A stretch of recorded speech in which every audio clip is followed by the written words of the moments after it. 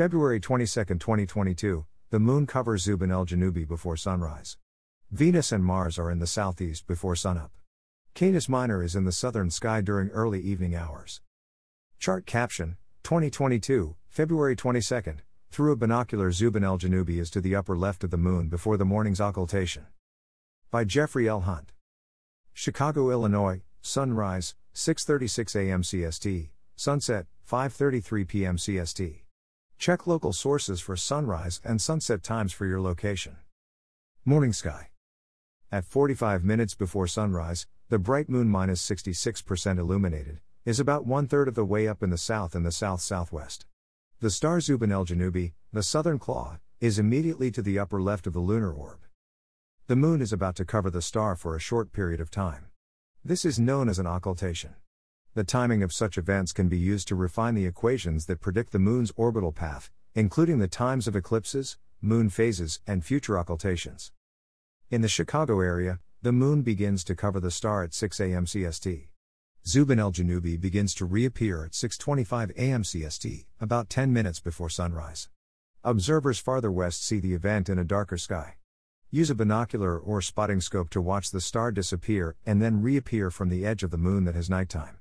The event is visible from across a large swath of North America and Central America. See this source for more information for your location. Chart caption, 2022, February 22, Venus and Mars are in the southeast before sunrise. Brilliant Venus and Mars continue their eastward dance in the southeastern sky before sunrise. Currently Mars is marching eastward faster than Venus, but that is about to change. After its retrograde ended on January 30, Venus is slowly picking up speed. On March 6, Venus passes Mars for the second in a series of 3 conjunctions, a triple conjunction.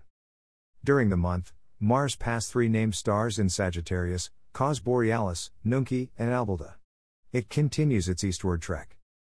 This morning Venus is easy to locate over 15 degrees up in the southeast at 45 minutes before sunup.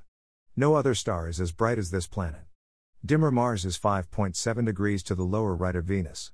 Both easily fit into a binocular field. Jupiter and Saturn continue to be in transition from evening sky to morning sky.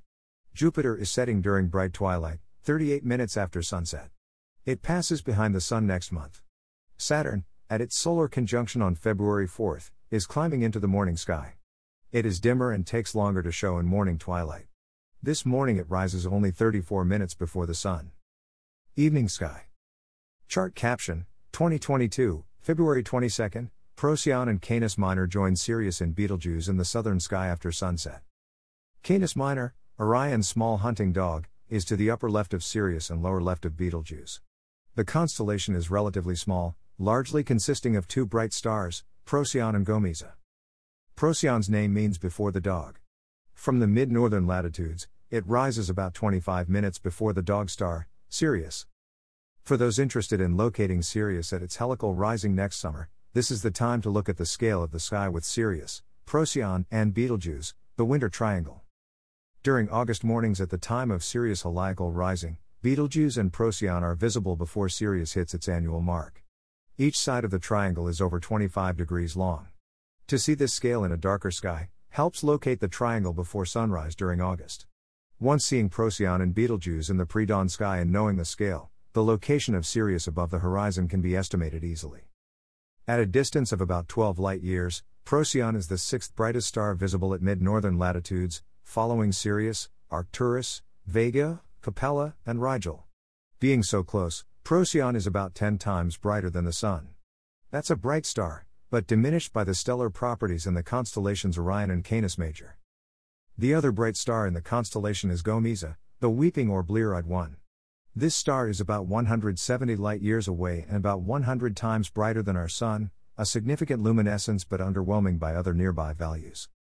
Dress warmly, take a binocular, and explore the stars of winter that are in the south.